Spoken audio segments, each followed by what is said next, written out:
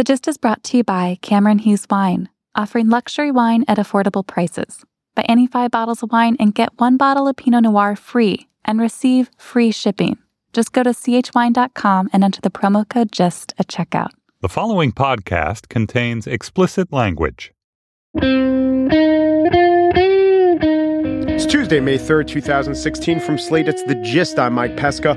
Former Speaker of the New York State Assembly, Sheldon Silver, was sentenced today for flouting the laws he once crafted. Well, actually, to be fair, he didn't write many political ethics statutes. Now, you know how some judges go in for creative sentencing, like you stole a toaster, so the judge says you got to wear a sandwich sign that says, "I am a toaster stealer"? Actually, that is remarkably uncreative when you think about it. Lex talionis on lettuce with rye. But a really creative judge, I think, if I were a creative judge sentencing Sheldon Silver, I'd sentence him to the crime of having to hear his sentence in the Sheldon Silver voice and cadence. Let's refresh. What really happened here, and I, will readily say we made mistakes along the way, and the confidentiality was a mistake, and the fact that the ethics panel did not... Mr. Silva, you have repeatedly violated the law when you were the one who was sworn to uphold it. But the maximum sentence is 15 years, and at that pace, it would be a life sentence. Which leads me to my epidemiological discovery. I seem to have uncovered a trend in corrupt politicians. Sheldon Silver, it was revealed, has prostate cancer. I am not poking fun at this, but his wife pleaded with the judge for leniency on the basis of her husband's ailment. Silver's wife, Rosa, submitted a letter to Judge Valerie Caproni saying, quote, "Your Honor is aware of Shelley's health issues, and it terrifies me that his father and brother both died from the same kind of cancer. Please give him as lenient a sentence as possible." And that put me in the mind of last week's sentencing of a leader of a lower legislative body. Former Speaker of the House Dennis Hastert arrived at Chicago's federal courthouse today in a wheelchair. His lawyers argued that his poor health should keep him out of prison. It did not. Hastert, convicted of paying bribes to cover up his acts of pedophilia, was sentenced to 15 months. But I think we're on our way to establishing a connection. Corrupt politician leads to bodily corruption. Politicians will explain their transgressions by pleading human frailty. But then, come sentencing, they emphasize their literal frailty. Perhaps the corruption rots from within. Perhaps it's just that actuarial tables say that men in their 70s have health ailments. But it is good to see that judges in these cases were not overly swayed. Hastert's prosecutors recommended only 6 months. He got 15. And the judge in New York sentenced Sheldon Silver to 12 years in jail. On the show today, I spiel about the endorsement that certainly will not knock out Donald Trump's nomination chances. But first, if Trump is a cartoon billionaire leveraging his TV persona to run for office, Bob Mrazek was an actual congressman who is now out with a movie, a feature film which he wrote and co-directs. Its title, like Mrazek's old honorific, is The Congressman.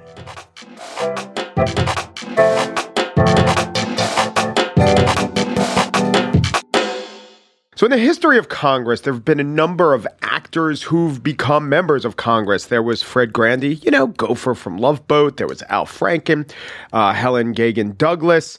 And then, of course, there were the governors of California like Schwarzenegger and Reagan. But what about the other way? What about people in Congress who then go into the movies? I could think of one. He's my guest.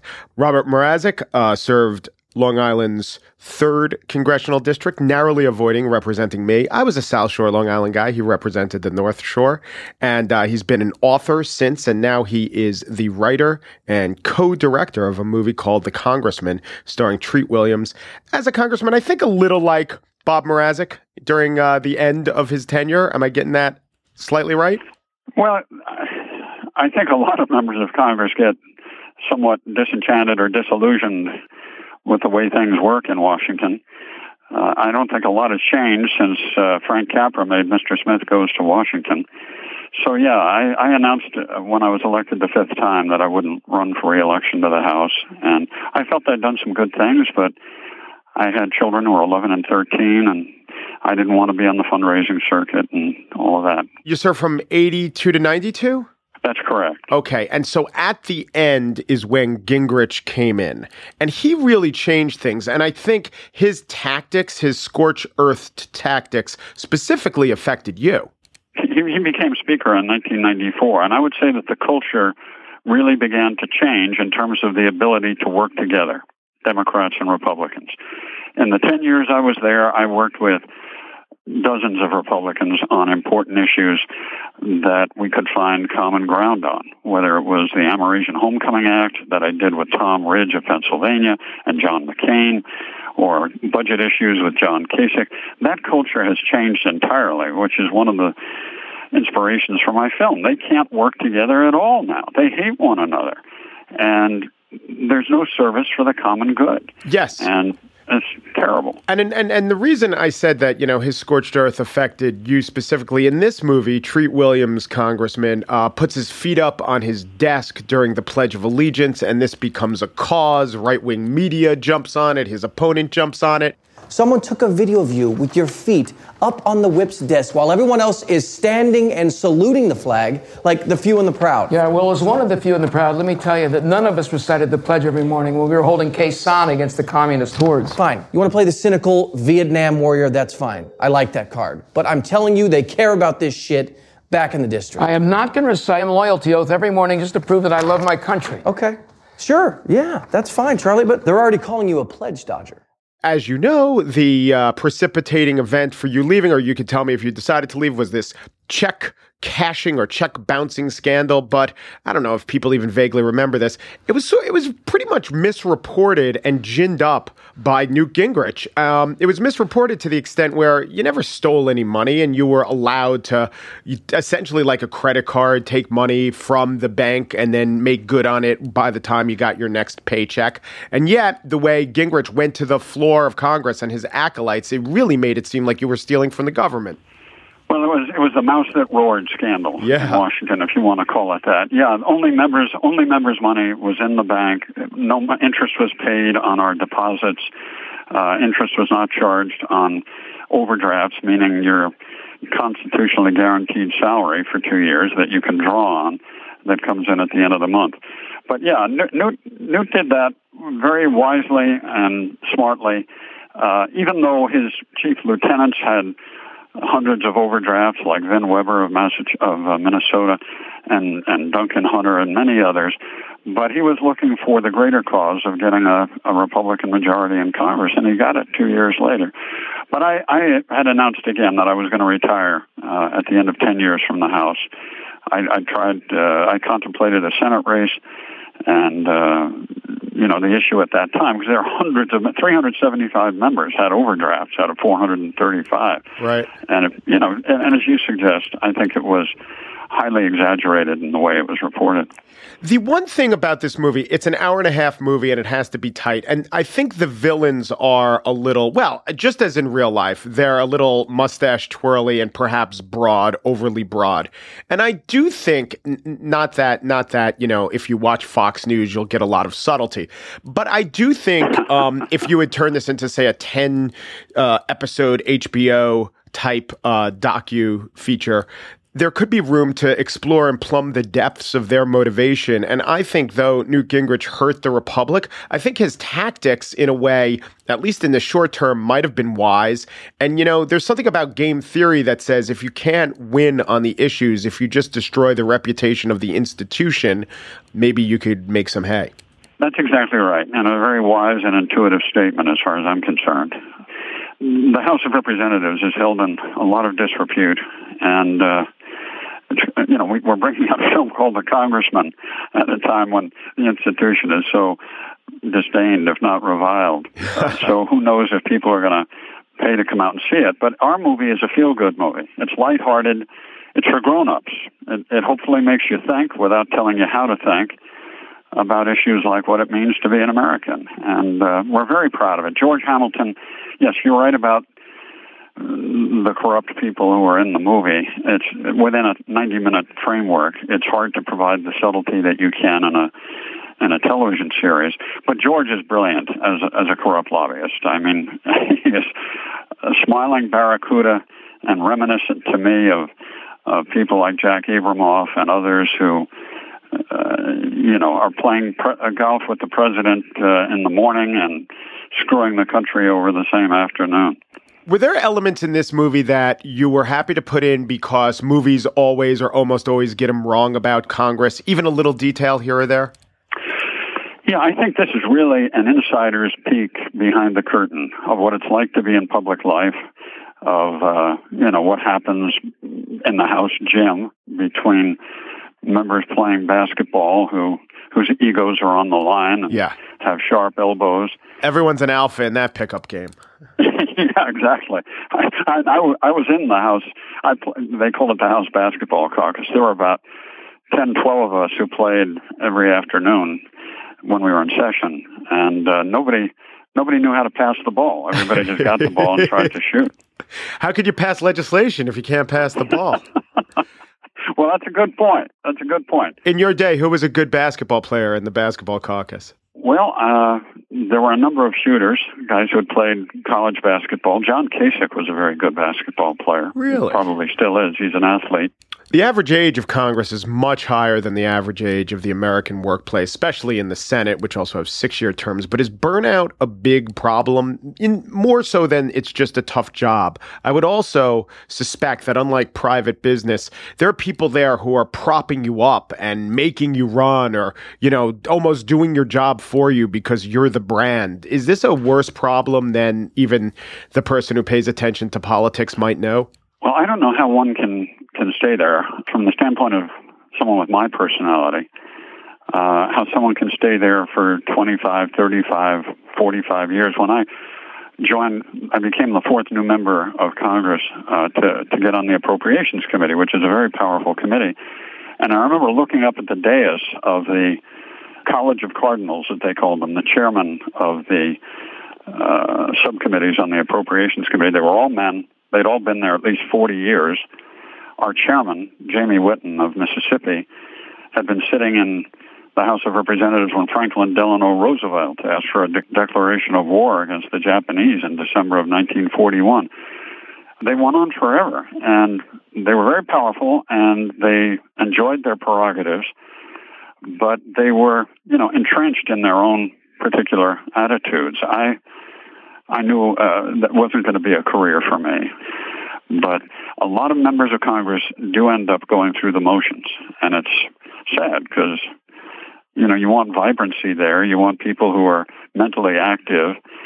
And the other challenge now is you've got so many ideologues who aren't pragmatic, who don't want to come together to work. They are intellectually pure with their so-called ideals, and that's not the way a legislature is supposed to work. You're supposed to come together in the cause of the common good. And so I guess my last question before we started to do this interview, we chatted and you said you were filming in the Augusta state capitol there in Maine. Is there any optimism to be had, if not in the federal legislature, on the state level, on the local level? It's great that you have this second or maybe third career. You have this outlet. You are a novelist. You're getting satisfaction from your life. But, what optimism can be had for the citizen who wants a little bit better government?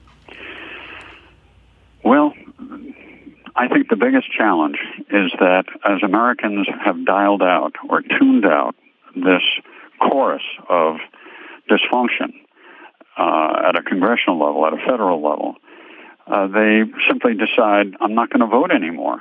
Why bother to vote? We get the same thing handed to us every 2 years. And as they bail out of the system, the vacuum is filled by people who are, again, ideological purists, at both ends of the spectrum. This is not just a Republican thing or a Democratic thing. At a state level, I think it's more traditional, where you do have more collegiality, where Democrats and Republicans can work together. They don't hate one another. They realize there are certain things they have to be able to do at the local level just in order to function and for their town or their county or their state legislature to be able to deliver things that are important to people. I'm optimistic by nature, and my hope is that we will regain our bearings in Washington at some point. But it's hard to stay optimistic considering what we're looking at. Bob Mrazek, is a former congressman and is the writer, co-director of the current feature film, The Congressman, starring Treat Williams. Thank you very much. Thank you. It was a great interview. I really appreciate it. CH Wine's the name of our company. It's the name of the website I'm talking about, but CH stands for someone, Cameron Hughes. And I talked to Cameron Hughes, and this is what he does. He goes to the great vineyards of Napa Valley and Sonoma, and he buys up really good wines. It's just wine that those particular vineyards don't market under the label of those particular vineyards. Why? They might be wanting to create a blend, and they had some excess. They might want to hold some wine back from market just to make their wine seem more exclusive. But he gets great tasting wine that scores above a 90 rating by Wine Spectator. Normally, that kind of bottle of wine sells for $155. When Cameron Hughes sells it, it's for $30 a bottle. So we're talking great quality and a great price and a great deal right now. Buy any 5 bottles of wine and you get 1 bottle of Pinot Noir free, courtesy of me. Pinot Noir. And 5 bottles will get you free shipping. It'll actually be 6 bottles because we're giving you the free bottle of Pinot Noir. Where else you're going to get free Pinot Noir, $25 value and free shipping, but chwine.com. You go to chwine.com and you use the code GIST at checkout. Shop for your wine, any 5 bottles you want, and enter my code GIST at checkout. That's right, GIST at checkout. Receive a free Pinot Noir for being a GIST listener who writes GIST at checkout. You got to do both things, and you get free shipping. Supplies are limited. Cameron's wines sell out fast, so I would encourage you to go online to chwine.com and get this deal today.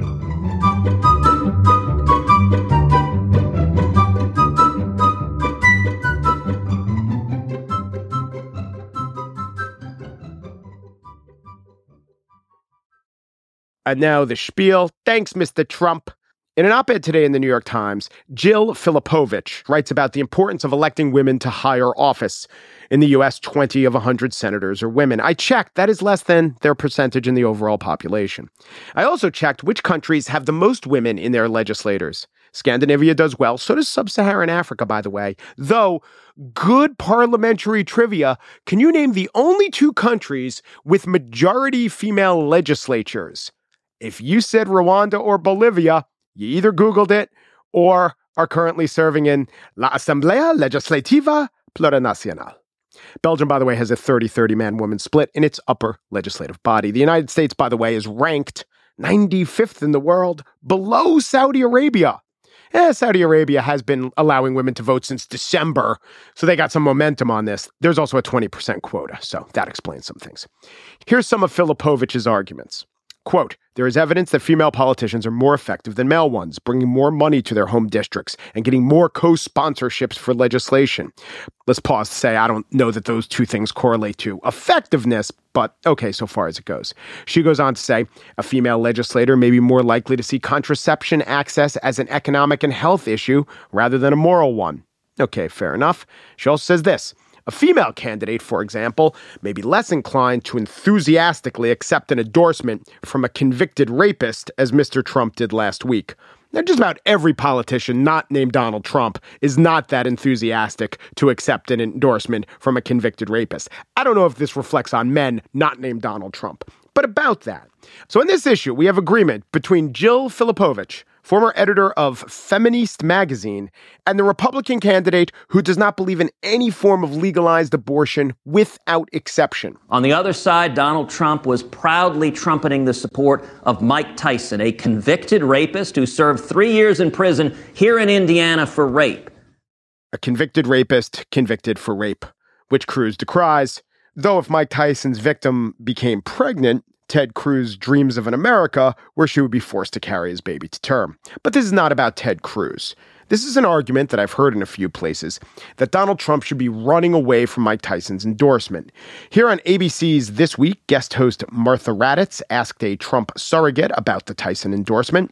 A pro-Cruz super PAC has released an ad about Trump's support of boxer Mike Tyson, who was convicted of rape in 1992 and served 3 years in prison. One of the leaders of the effort to keep Tyson out of prison is Donald Trump.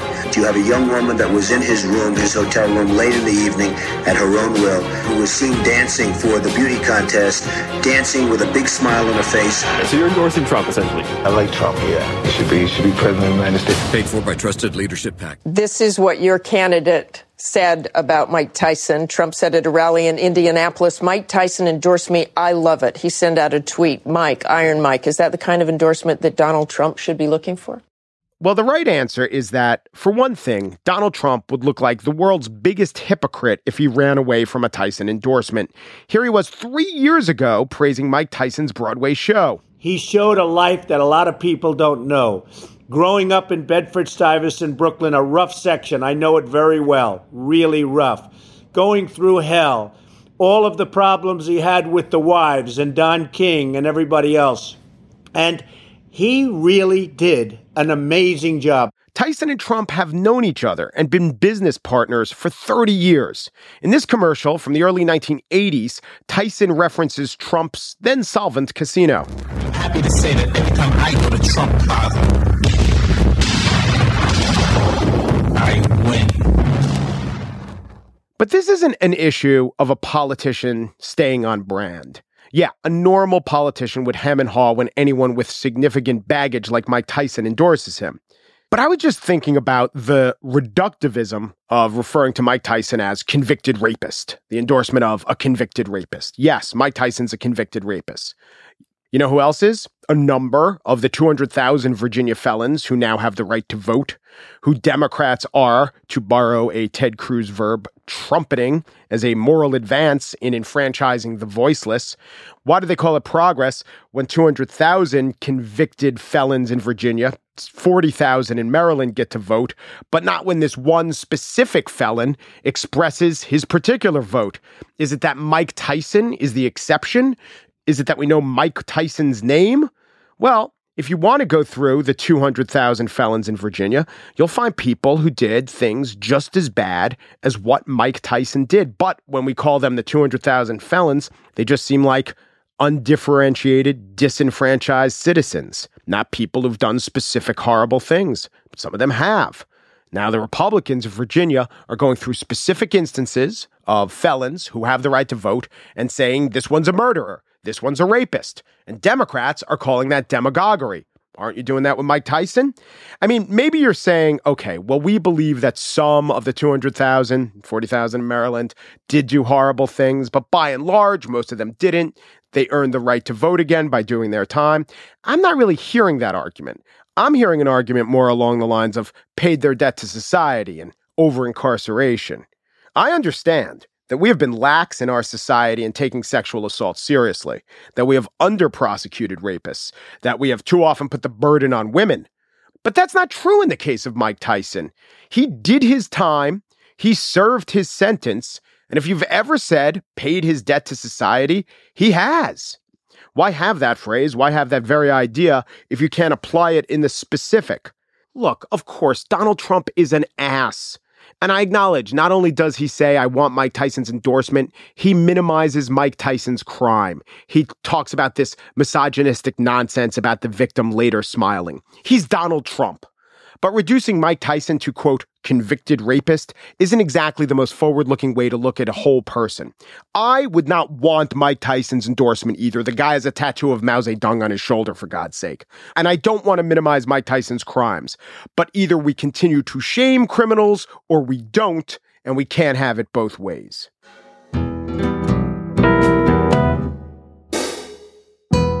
That's it for today's show. Andrea Salenzi is the Gist's producer. Steve Lichtai is executive producer of Slate Podcasts. Andy Bowers is chief content officer of the Panoply Network. The Gist. Sometimes it's easy to go right into the silver. Sometimes you've got to ease in. Un Peru de Peru. Du Peru. Thanks for listening. I know Bill Bradley was a senator, not a congressman, but did he ever play? Yeah, he did. And it was only a means to hit up members on his 1986 tax law. Yeah. And he came down to the gym and was told, there was a bipartisan group of guys who played. So I remember him playing only once. And I remember him coming up the court. We played full court. And the first thing he would do was look for an open man and pass the ball. And these passes were bouncing off guys because they'd never seen a pass before. So